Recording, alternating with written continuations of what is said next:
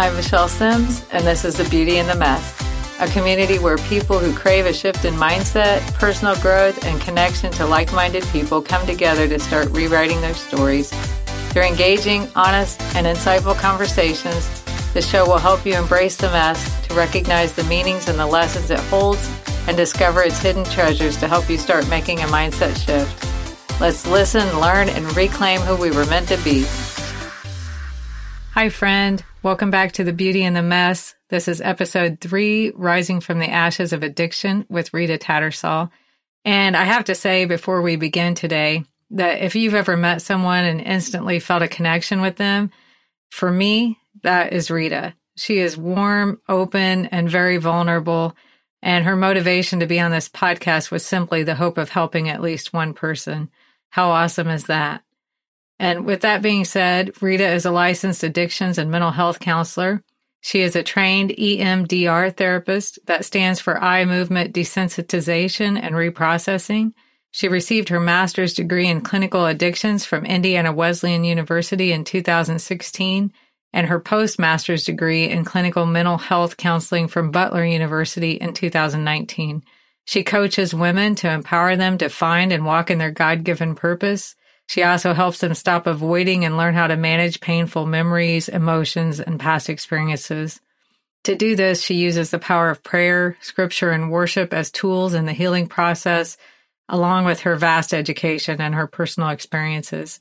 In my conversation with Rita today, we will be discussing her personal journey of addiction, not once, but twice, and her subsequent rise out of the aftermath. At this point, I'd also like to issue a trigger warning for today's episode, as we will briefly touch on suicide and/or suicidal thoughts during this discussion. If this may trigger extreme emotional distress for you, you should skip today's episode. And with that being said, if you or someone you know is contemplating suicide, please contact the National Suicide Prevention Lifeline immediately, which is available 24 hours a day at 1-800-273-8255. And before we get started, it's important to note that according to the Bedrock Recovery Center abuse statistics, that over 20 million people over the age of 12 had a substance abuse disorder in 2018. 9.2 million people over the age of 18 had both a substance abuse disorder and a co-occurring mental illness in 2018. 17% of people with drug addiction or dependence had serious thoughts of suicide in 2019, and 20% of nurses struggle with addiction to drugs or alcohol as of 2019. And with that, let's dive into today's episode. Rita, thank you so much for joining us today on The Beauty and the Mess. And you're my first guest, so I appreciate it greatly. And please allow me some grace with that. With all your impressive credentials, people may be shocked to know that you yourself experienced and battled addiction. Would you want to take us back to that time and what led up to that? Absolutely. And you're very welcome. I'm glad to be here. So one of the things that I want to touch on just a little bit is a sense of person-centered language. So sometimes when we hear addict or alcoholic, we take a negative connotation to that. One of the reasons why the DSM-5 has changed its stance on addiction, they actually call it substance use disorder.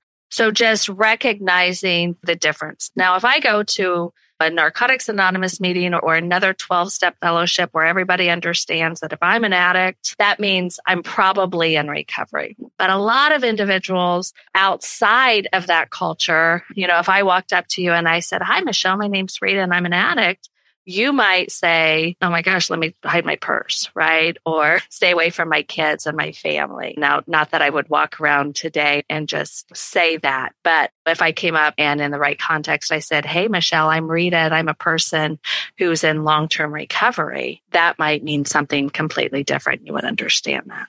Person-centered language is something we're really trying to push in the mental health arena. And you notice I say mental health, not mental illness. We want to promote health and not disease. And also just to recognize we are not our quote unquote disorder.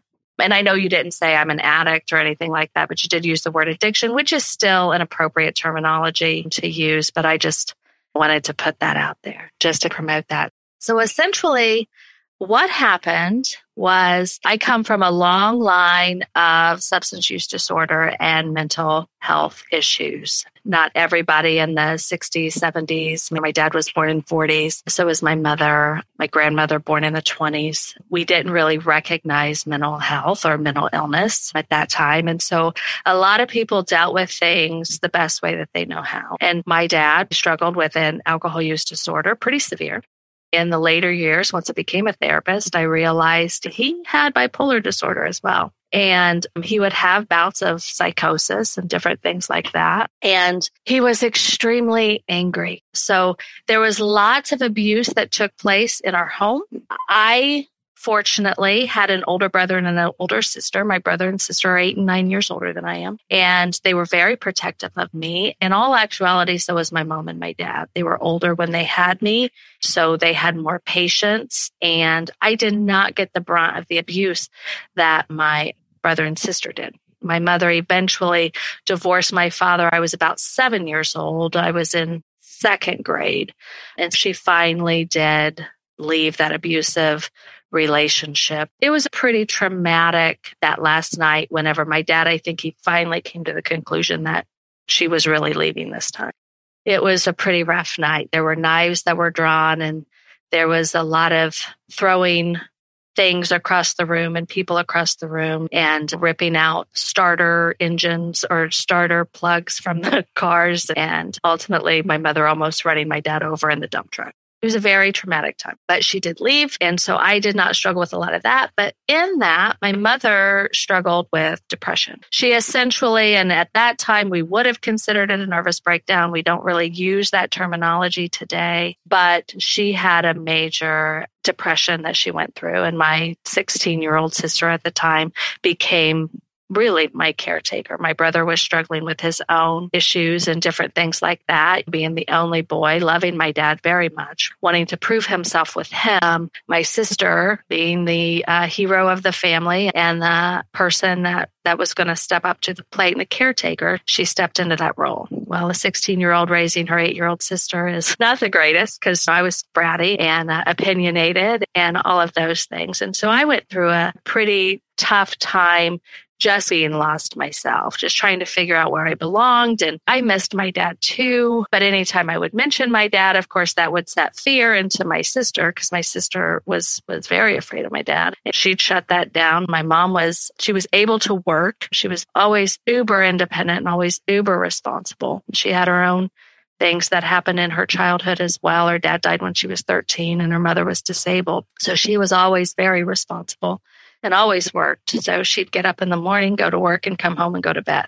So there was a period, and I don't know the length, but there was a period that my mom wasn't really available. She just didn't have it in her. Of course, I know that now. At the time, there's just a lot of abandonment and feelings. And then I'm being rejected by my father because he had an alcohol use disorder and he chose to drink a lot. And he did come back into the picture, and there was never any forced visitations or anything like that. So I grew up just kind of lost, feeling abandoned, feeling rejected, but not really knowing what those terminologies were and trying to avoid what those feelings are. I learned very early how to stuff. I was always an avid reader. I was always playing. In those days, you got to play and do all kinds of things, and that was great. And I was always outgoing, so I could make friends, but I never really felt like I belonged. Fast forward, I had gotten married to my first husband and we had 2 kids. I thought that was going to fix me, right?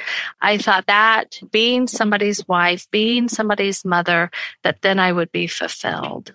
And there just always was that loss and that sense of emptiness and that sense of something's not right. So I actually meet my second husband, whom I'm married to now, while I was married to my first husband. Not super proud of the way all of that went down, but that is the reality of that story. And I kind of dragged my kids through that nonsense and have since had to make amends in those aspects too. But I meet my second husband, we get married, and I'm like, okay, this is it. He had a son too. He was super protective and he adored me and he loved me and we did all these things and encouraged me to do better.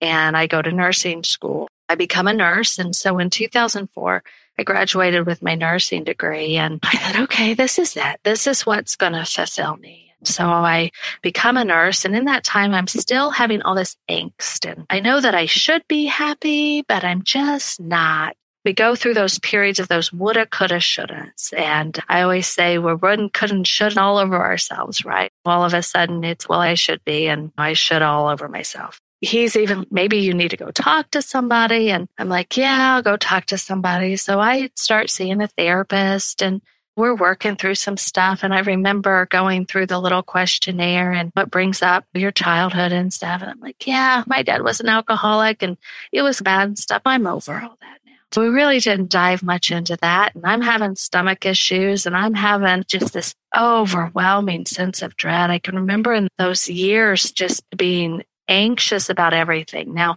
that was internal. External, I looked very confident. I looked very put together. Our whole family looked very put together. I didn't really mention like periods of time. I always would drink, right? And I smoked pot on occasion a lot when I was in high school. I never had an off switch. And so what I mean by that is once I got started, I never knew whenever I would stop, right? Sometimes I would stop, and most of the time I wouldn't. It would be until I was throwing up or I had did something ridiculous, embarrassed myself, embarrassed my family, whatever the situation is. So periods of time, even early on in my marriage, I got married to Ted in 2001. And even early on in my marriage, I would have these breaks of my drinking because he would be like, you got to stop. You're out of control. I become a nurse and seeing this therapist, and I've been put on antidepressants, and I've been put on some anxiety medications, and still not feeling 100% right. I go to my doctor and they do an exploratory surgery because they're like, because I just had all these stomach problems, but we couldn't pinpoint it. So I get this exploratory surgery.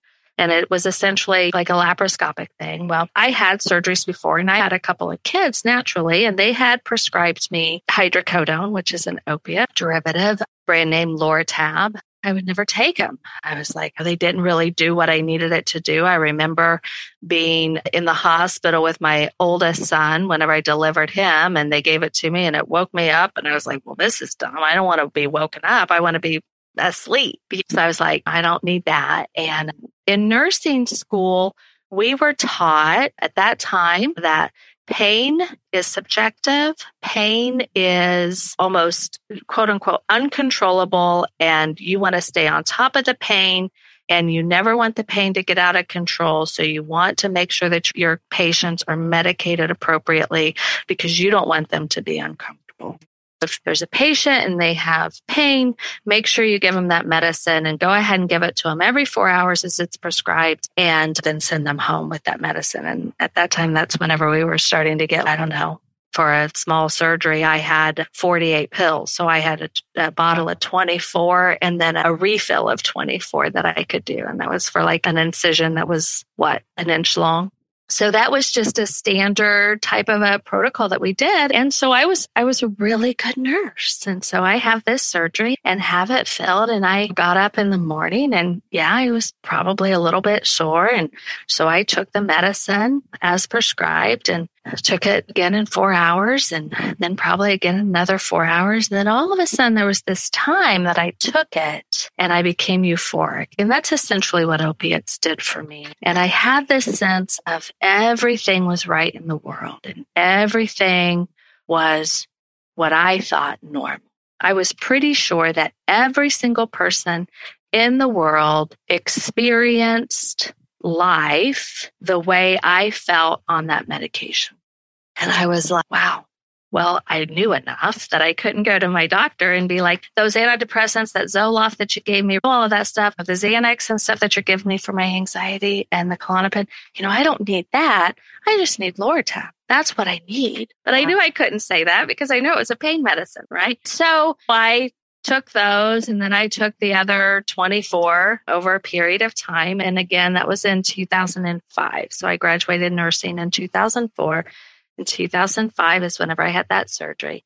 And that was my first glimpse of what an opiate could do for you. And so I Didn't think anything about it again. Honestly, go to work and I come home and I'm still going to the therapist and I'm still trying to figure this stuff out. Never really touching on what's really happening because as we do, who are responsible and independent, and at the time I had identity issues, we still don't even let that person who's supposed to take care of us or help us in completely. So I still had image management on my mind. And so I would tell her so much, and then that was it. And just about every single day, maybe not every day, but a lot of days, I would think to myself, I could probably just ram my car into that telephone pole and it would look like an accident. And if a car would hit me, it would be fine. I wasn't ever going to act on that.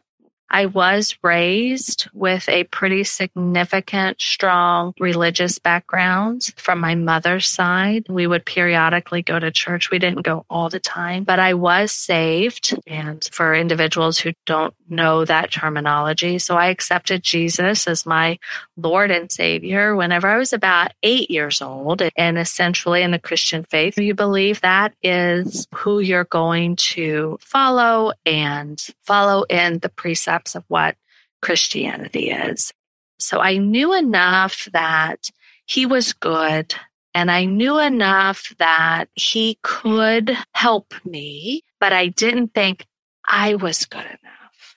I had run from God actually for about 10 years. I hadn't even stepped foot into a church after the things that I had done in my first marriage, the adultery and the drinking and the different things like that. So I was pretty sure, because I was in a very legalistic Assemblies of God denomination. And not that there's just different sects of religion, that some of them have a tendency to be a little bit more legalistic or law following, follow all these rules and follow our doctrine. And they would never say they knew we're saved, but it was an implied notion that if you don't not drink, not cuss, not smoke, not do all these things, then you're right with God or whatever. Do you feel like these thoughts of suicide, even though you've told us that you never believe that you'd really act upon them, but do you think it was coming from your own background, or do you think that the drugs in some way were enhancing that feeling?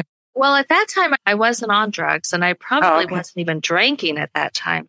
This is still just prior to when that addiction really took hold. So I had experienced those opiates. I had experienced what it could be like. And then it was like, and then I was dealing with all of those things, anxiety, depression, which if we're suicidal, if we have suicide thoughts, we definitely have a major depressive disorder.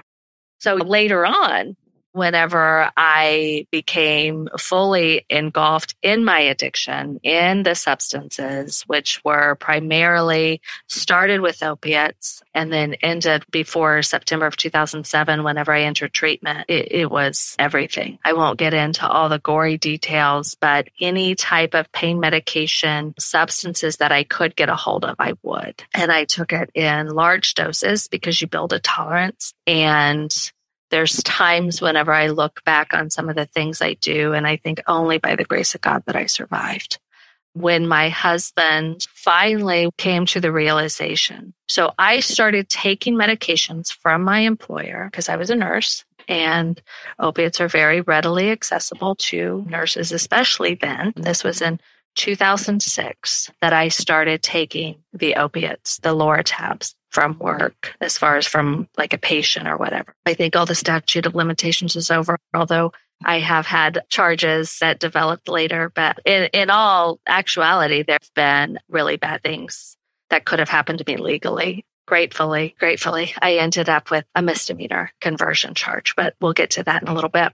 So my husband found a syringe in my purse, and he just could not rationalize in his own head, why would my wife have a syringe in her purse when she come home from work? The fact that I would nod out on the couch and burn holes in my hands from cigarettes, and nodding out is a terminology. You just fall asleep, essentially. And because I was just taking such copious amounts. And in all actuality, that part of my addiction to opiates lasted only 8 months. So in an 8-month period, I went from taking a couple of 5 milligram Loratabs to, and this is no exaggeration, I was eaten fentanyl patches. I've heard of that. Taking Dilaudid, any morphine that was actually what was in the syringe was morphine that day that he found it. And I went along. This was on September 25th of 2007. It's funny how you remember dates. Those are very significant dates. And he went to work and I went about my day like nothing had happened. He came home and unbeknownst to me, he had been in contact with some friends and stuff, and they were looking for a treatment facility. And he came home and he said, you go to treatment or you leave. Those were my options. And I honestly, I was so grateful internally. I've talked about this a lot. I was so grateful internally. I was like, oh my gosh, thank God. Somebody knows he's going to support. But what came out of my mouth was, no, I don't need to go. Now that I knew enough to know that there were these meetings that you could go to. And so now I'm playing on his quote unquote codependent enabling personality that he has, protective personality that he has. And I'm relying on that to get me from having to do that because I knew I would have to make up some excuse to my boss. I knew that more than likely I would lose my nursing license, like everything I had worked for. So you were fully aware of the consequences. Oh, absolutely. There was not ever one time. I always chuckle when individuals will come in for counseling and they're like, I keep telling them what's going to happen if they keep doing this. And I'm like, well, do you think they don't know? Everyone is fully aware of right from wrong. I don't know why they lie. Well, they lie to protect themselves. They lie to protect their disease. They lie to protect whatever. They'll go through all the gamut. Don't they understand they're going to lose everything? And yes, this is logically, of course, we understand we're going to lose everything. But experientially, we just sit there and say, I've gotten away with it for so long. And I think for family and friends, it helps you cope if you have a loved one with an addiction, because you can say, well, surely they don't understand what they're doing to everyone else. You know what I mean? You make excuses. Yes, absolutely. And those were the same things that my husband was doing, making excuses for my behavior because we had developed pretty good on the outside. Like our reputation was pretty good. He coached the kids' ball games, their different sports, baseball. He had a good job. I had a good job. We had good things. So the last thing he wanted was to be like, oh my gosh, I'm married to a drug addict, right? And that's the biggest thing for so many spouses, so many families is what's this mean for us if this is what's really happening? So I went to treatment and it was such a relief, honestly. Those moments I walk in and it was just for the first time, there was peace and they had meetings and they had some groups and different things like that. And I was introduced to the 12 steps and this new way of life. And I was like, oh my gosh, okay, this is what I need to do. Well, I ended up taking 8 months off of work. And I keep repeating 8 because this was like a common theme. So my addiction at that point was 8 months. I take 8 months off of work because we end up filing bankruptcy and all these different things and just focused on my recovery. That was the big thing. My husband, again, super supportive, super helpful. And so we were just focusing on my recovery. And I did all the things they told me to do in treatment, 90 meetings in 90 days and get a sponsor and work the steps and do all these things. And then you'll succeed. And it was quite successful for about 16 months. So again, there we got that 8 month mark, right? So after the 8 months, I go back to work. So lo and behold, I get to go back into the same position at my former employer's place. And I had a great plan. I had worked the plan out with my therapist and my sponsor. I had all these things that I would do if I got tempted because we knew that the temptation was going to be great. And on December 25th of 2008, so I have 16 months clean at this time. My kids had come to my 1-year celebration at my 12-step meeting, and they said nice things to me. And isn't it funny how I don't remember all the nice things that they said to me? I can remember all the terrible things that I did, all the horrific, traumatic things that kind of happened. But these moments of when my kids were telling me how proud they were of me, of my husband telling me how proud he was of me and different things. I don't remember what they said, but I know that it was kind. And so we have that 1-year celebration in September. And then in December, I was feeling sorry for myself. And that's always the big key, is we start to feel sorry for ourselves. Now, I had worked a 16-hour shift on Christmas, and I was getting well compensated for working 16 hours on Christmas Day. And I had never really even cared. I care about Christmas, but Christmas Eve was always our big holiday. Our kids would go to their other parents' house for Christmas Day, but we always wanted Christmas Eve. So as long as I had Christmas Eve off, I was fine. But it was a good excuse. And I started taking opiates. So just working that shift triggered. Yeah. It wasn't just that shift. I mean, it had happened. I had started to get complacent in my quote unquote program. I had started to get complacent with going to meetings. It was coming up to where the holiday times, you're picking up a lot of extra shifts and stuff like that. And I was making extra money, and we started getting things back. The things come back pretty fast.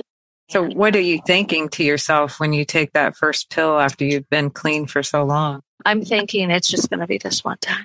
And I talk about that all the time with clients. I talk about that with any change that we do, whether it's even as simple as I'm going to take a walk every day. And then that one day pops up and we're like, yeah, I'm not going to go take a walk today. You're probably not going to do it tomorrow, and you're probably not going to do it the next day.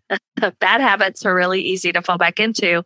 Good habits are the hard ones that we have a hard time keeping, right? Were you just searching for that feeling of euphoria again? Yes, it was going to get me through this really terrible feeling that I'm having on the inside. And I also thought, because towards the end of my addiction, before I went into treatment, you're not using to get high anymore. You're only using to maintain. You're maintaining an existence. And typically, people would not realize that there was anything wrong with me until I was actually in the withdrawal state. So if I didn't have substances, that's whenever I looked abnormal. That's whenever I acted abnormal. When I was high, I was a superwoman. I could take care of all the housework. I could work 16-hour shifts. I could do everything. I could come home, be wonderful. My husband will often just talk about, you were so complacent then, in almost a positive way. And I'm like, yeah, because I didn't have any will or any fight in me. I just went along with everything. Everything was great. But towards the end of that, you're just using to maintain. And there wasn't any euphoria that was happening towards the end at all. That's why I was taking such copious amounts of substance, just to try to get back to that state of euphoria. They used to talk about that it was called chasing the dragon. And that's a real thing. I talk about this too. I was only going to do it this one more time. So that's why I stole 3. Wow. That's why I took 3, right? Because I was only going to do it this one more time, right? And denial is an acronym for don't even notice I'm lying. And so when we talk about those defense mechanisms of denial, we're not really necessarily lying to everybody else. We're lying to ourselves. That's why we're so good at it. That's why we can be so manipulative. That's why we can tell a lie and you may not even be able to realize we're lying. We believe it. We believe that lie. Your employer had to be very forgiving in a way, I'm guessing, to allow you to even come back. Absolutely. So how did you justify that in your mind, that you're putting them at risk? Again, right? Well, honestly, the justification, and this is the crazy part of substance use, the justification was they like me better when I'm high. Oh, wow. They probably know, and they like me better. Isn't that a ridiculous statement? Yeah, that's wild. But I think we get to a point that we tell ourselves anything. Oh, we're going to tell ourselves anything to support this. And that's why addiction, substance use disorder is so insidious. Because it starts to betray all of the right and wrong. We know that lying is wrong. We know that stealing is wrong. But somehow we're able to justify, well, this time it's okay.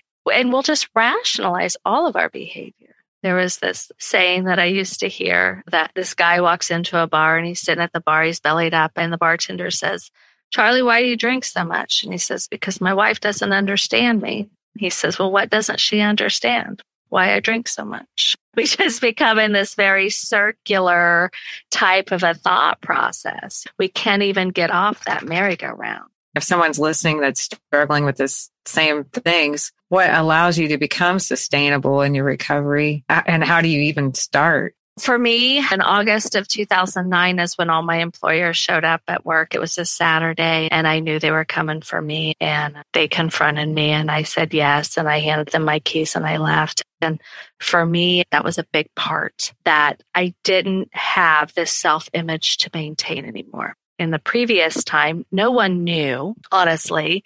And even at that time, my employer, one of the reasons why they hired me back was because I said I had an alcohol problem. Regardless of whether it's alcohol, meth, heroin, whatever your addiction is, alcohol is more acceptable. And so they were like, oh, okay. And you're better. Oh, yeah, I'm better now. That's how I got my job back as Central. Oh, wow. So I lied to get back in, right? I always say a half truth is a full lie. And had I done that, they might have been watching me a little bit closer. And I was in a program for nurses to help protect the public and myself and my employer from relapsing. But they knew you had been stealing drugs at that point. No, they did not know. No, they did not know. They had no clue. You just had an alcoholism issue. Mm-hmm. Okay. But then the second time, then in August of 2009, there you couldn't hide it. So, because you become sloppy. And like I said, you start to say, well, they probably like me better this way because I show up to work. You're not going to avoid your drug dealer, right? And not that they knew they were my drug dealer, but that's that story. So they let me go, and then I get arrested, and my picture's in the paper, and all of the things that I thought would be so horrible, and essentially became one of the best things in hindsight that ever happened. You ask, how do you sustain long-term recovery?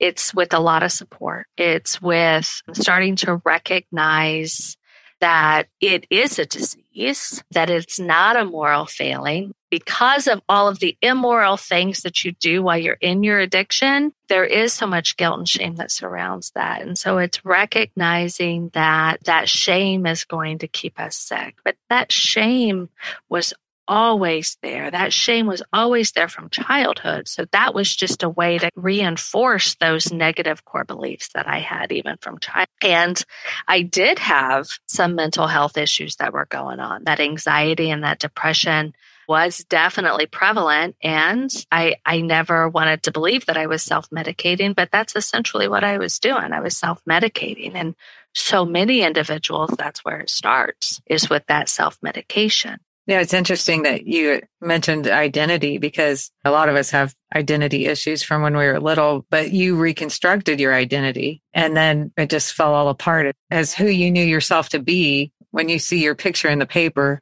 Right. As a matter of fact, I have that picture in my office at work. I have my mugshot, and then beside it, I have my graduation picture from grad school. And I do that for a reason, because that moment, that mugshot, and then being able to come full circle in realizing what my true identity was. And that true identity is in my higher power, which is Christ to me. My true identity comes from that love from Christ. And once I recognized what that love was, that I was fully loved, that he would never love me any more on my worst day than he does on my best day. Whenever I finally got that from my head, and you move that 16 inches down to your heart to where it's real, that's when my sustained recovery came from. And I'm going to be 100% honest that took years for that to happen. Now, I could stay abstinent. I didn't use, and I was progressing and I was bettering myself all through that. I started returning back to school in 2011 to become a counselor. But even within all of that, there was still that part that I thought somehow I had to earn this love that was freely given to me. But once I finally recognized what that true identity was, and that I will never be more loved than I am right now, he can't, because his love is unconditional, that's when things really started to change for me. So how did you get to that point? Was it just involving yourself in the Word every day, or did you find a church? All of the above. So on August 15th of 2009 is the day that my bosses had come in and confronted me, and I left. And on August 16th, Now, I had ran from the church. I had ran from organized religion for about 10 years. I was already starting through the process of the 12-step program. They talk about how it's not a religious program, it's a spiritual program, and you can have any higher power that you need. And the 12 steps is about higher power. So I was already connecting that spiritual piece again. And I was able to call my higher power Jesus Christ. And I knew he was my higher power. I knew he was my sustenance. I heard an individual one time say that 12 steps is like spiritual baby food. You get in there and you start to recognize, okay, because these individuals come along, they're very supportive. It's a community. We weren't designed to do life alone. So I was starting to get that. So in that 16-month period, at this point now, it's 23 months because it was a year before what my second year anniversary would have been from treatment. I hadn't gone back to church and I wasn't in the Word. I watched a lot of different religious people, Joyce Meyer being one of them. I really liked her and I would watch her on TV and stuff like that. And I listened to Christian music. So I think that was helpful, but I never stepped foot into a church. I was wounded like a lot of people in religion are, and I didn't want anything to do with that. But on that day when that happened, I was like, oh, geez. Because I knew my kids were going to be brought into this mix. The first time they escaped a lot of the embarrassment and the ridicule of their mother being an addict, but this time they were going to deal with it. And of course, people would be like, well, didn't you know? They're like, well, yeah, I guess you do. But do you consciously think of that? You don't think it's ever going to happen to you. That's why you do it. It's not a matter of you don't know. Again, I go back to individuals know right from wrong, even if they're raised in an environment where they don't experience that. They still know intuitively what right from wrong is. They may not know all the nuances of it, but they know. I drove around my little community until I found a church that started 5 minutes later than all the other ones. And that's whenever I got back involved in organized religion again and stayed there and got fed and got supported. And my kids got involved in their youth group because that's really what I wanted for them, and made some of my best friends and learned a lot about the Word. The minister that was there, he was very intelligent and really was good in that. But again, I was being fed a lot, spoon-fed a lot. I wasn't taking it in my own. And it really wasn't until I started reading the Word and applying it for myself that things really did start to change. And I don't want to leave the illusion that you can go to the altar, pray about it, and everything will be gone. I believe that can happen. There is immediate deliverance, but I don't want to discount how much work that can be involved sometimes. The Israelites were delivered from Egypt, but then they wandered around in the desert for 40 years while Egypt was delivered out of them. And what that means is that slavery having to be delivered out of them. And so sometimes people are fortunate enough to have like that. I have known people that they say, I went up to the altar, buried it on the altar or whatever, and I never thought about it again. And I'm always like, well, good for you. That's not what my story was like. Christine Kane talks about you can go to the altar and get saved, but if you have cellulite on your way up to the altar, you're going to have cellulite on your way back from the altar. It doesn't immediately come off of you. So and it's good for people to know that. For a lot of us, it's not an instant cure, you know. No. As a matter of fact, I'm going to be as bold to say, even for those individuals that have that instantaneous deliverance from something like that, there is still work that needs to be done, that the Holy Spirit still needs to get in there and work through that to help you. Because I didn't start using drugs because I didn't know any other. I guess I did. I started using drugs because I didn't know another way. But I started using drugs because I had painful memories, emotions, and past experiences that I had to work on, that I had to let come out, that I had to expose to the light so that I didn't turn back to those substances to numb, because they're very effective. Some people shop, some people change their living room, some people will go up and down in weight, some people buy new cars, some people work a lot just to not have to deal with those painful memories, emotions, and past experiences. And physiologically, substances are really good at burying. It's not a positive coping skill, but it is a coping skill nonetheless. Right. I guess I talked a lot about that. I'm sorry. Would you like to take your podcast over? No, I appreciate all of the insight, actually. At what point of your recovery did you realize that this was going to be your calling in life, or did that evolve over time? It certainly did. So I still remember in 2011, I was going to a meeting. It was a faith-based recovery meeting, and this individual is pretty well known in Kokomo. I'm going to go ahead and say his name, and I'll text him later and tell him I said his name. But it was Chuck McCoskey, and he ran this faith-based meeting that's out at South Creek now on 26. I actually know him. And yes, a lot of people know Chuck, right? Yeah. Yes, he's wonderful. And they still have that meeting every Monday and Wednesday night at 6 p.m. I'll give him a little bit of plug on that. But I was at one of those meetings one time, and he came up and he says, man, he said, you really should be a counselor.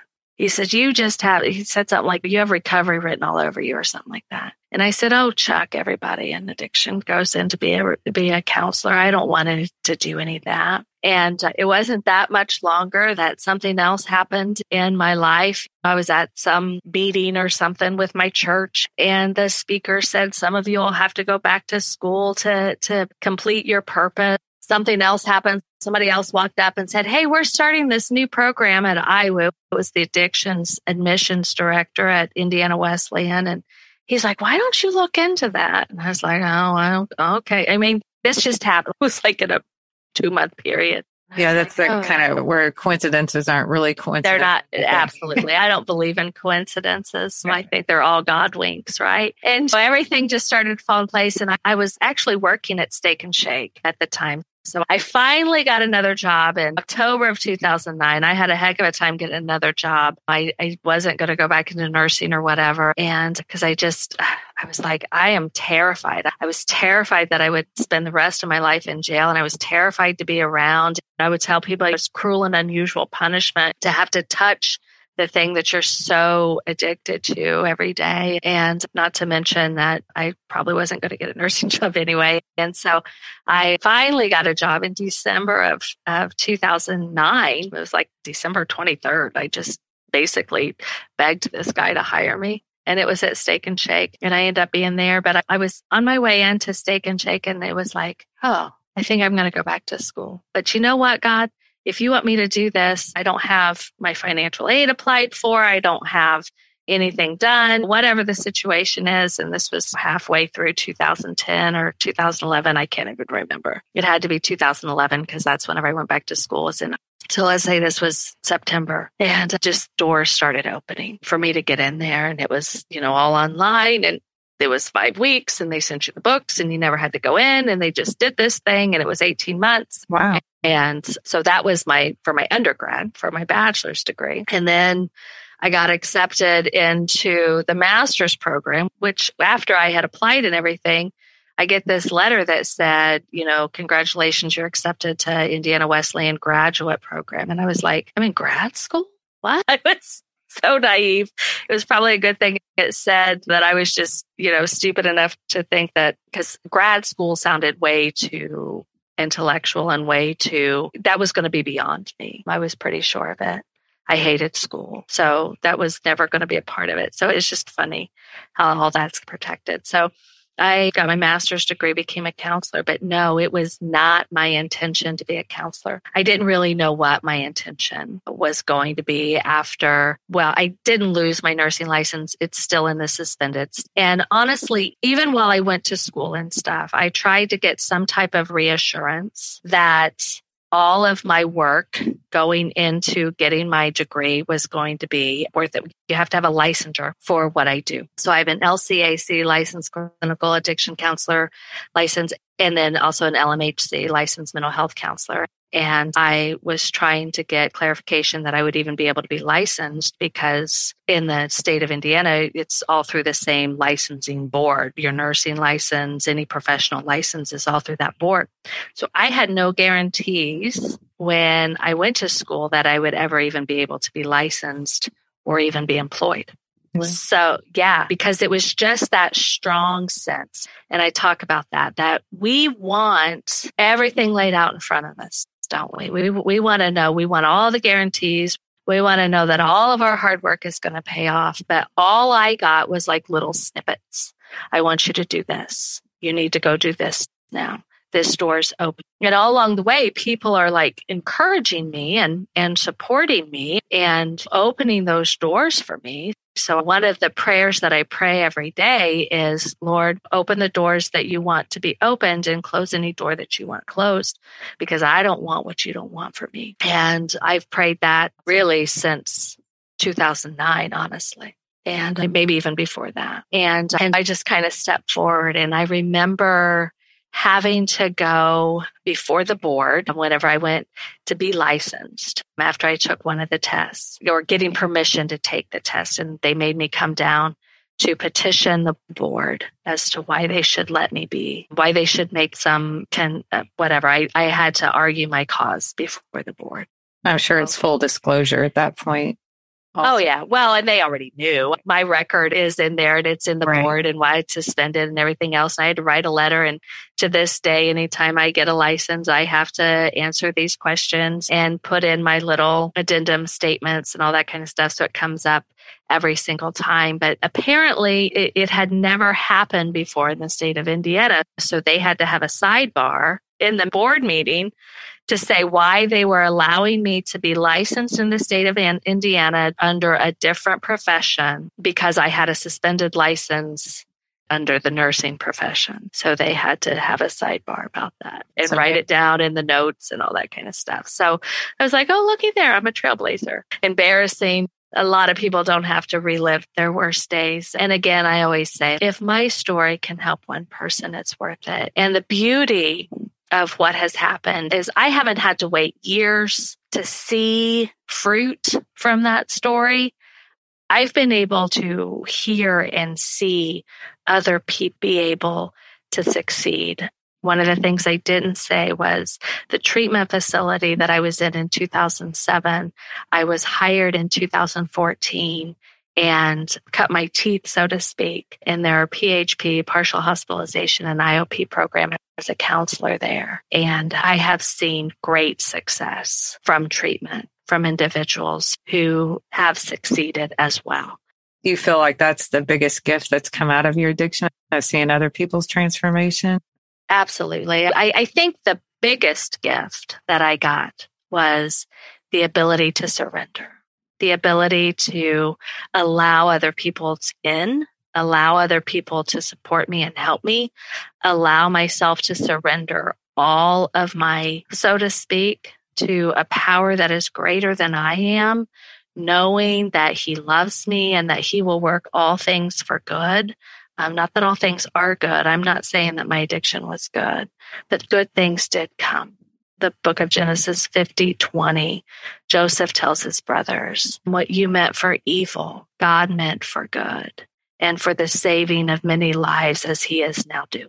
That is the greatest gift. I don't always get to work with individuals who have quote unquote substance use disorder, but every one of us is struggling with that identity issue. And I get to work with people every day in that, encouraging them, coaching them, supporting them, using all of the education that's been afforded to me from other people who've developed some things. And it's amazing who God sends to me. And I truly believe that I don't work in a Christian counseling center. It's amazing who God sends to me. It's like, this ain't a coincidence that you're sitting on my couch. I love God winks or whatever you want to call it.